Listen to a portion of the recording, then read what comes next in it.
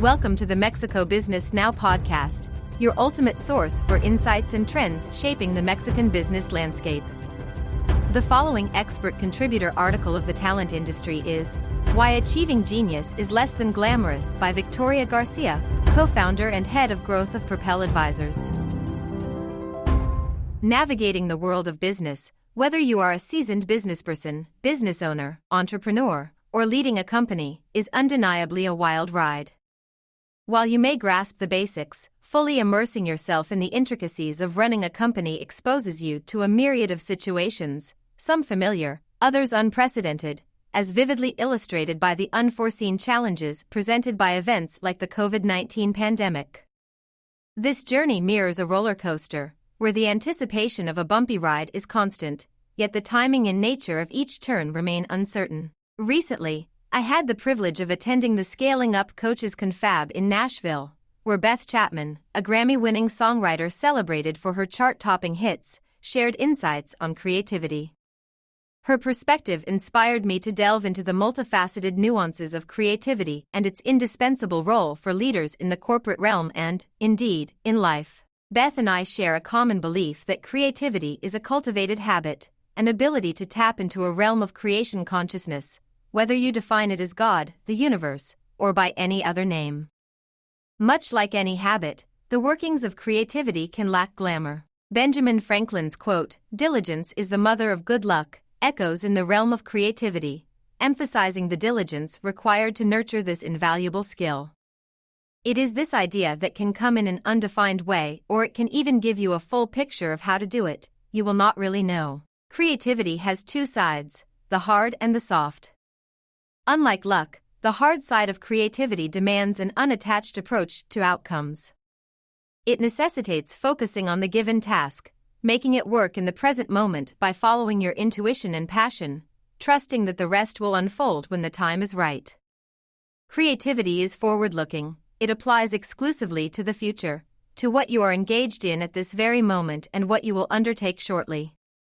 The timing of creativity is crucial, rewarding only those who act upon their inspiration and pursue that elusive feeling.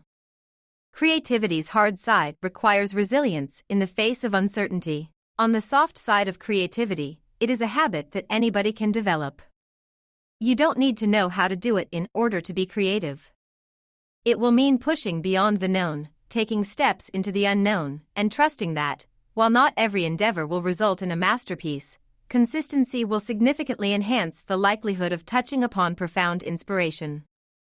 You can trust the process of simply opening your perception, flowing with the moment, stepping back.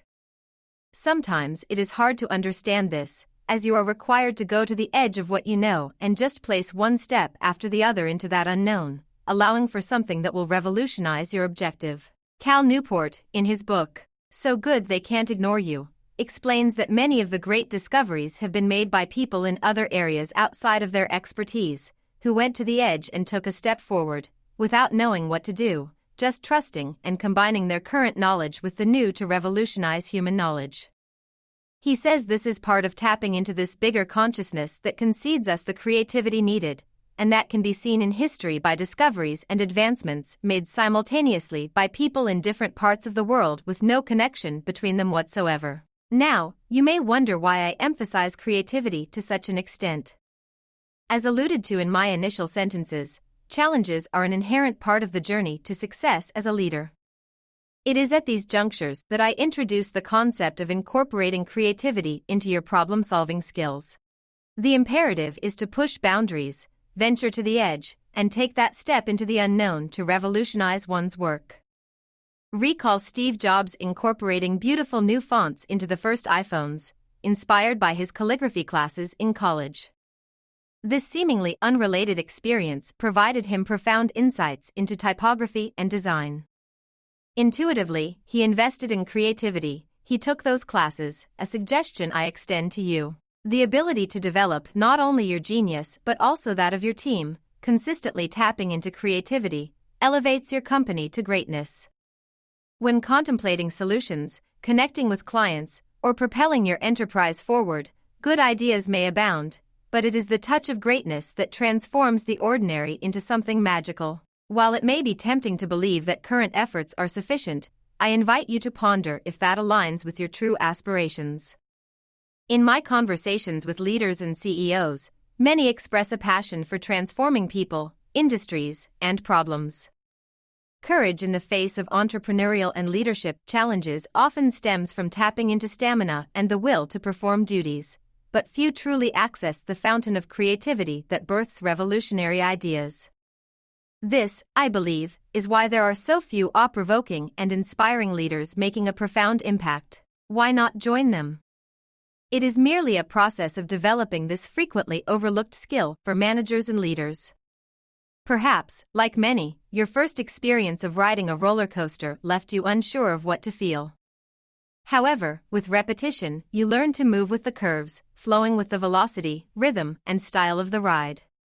Learning to be creative in all aspects of your life can be very much like this. There is nothing to lose and much to win. More information on the Mexican business ecosystem at mexicobusiness.news.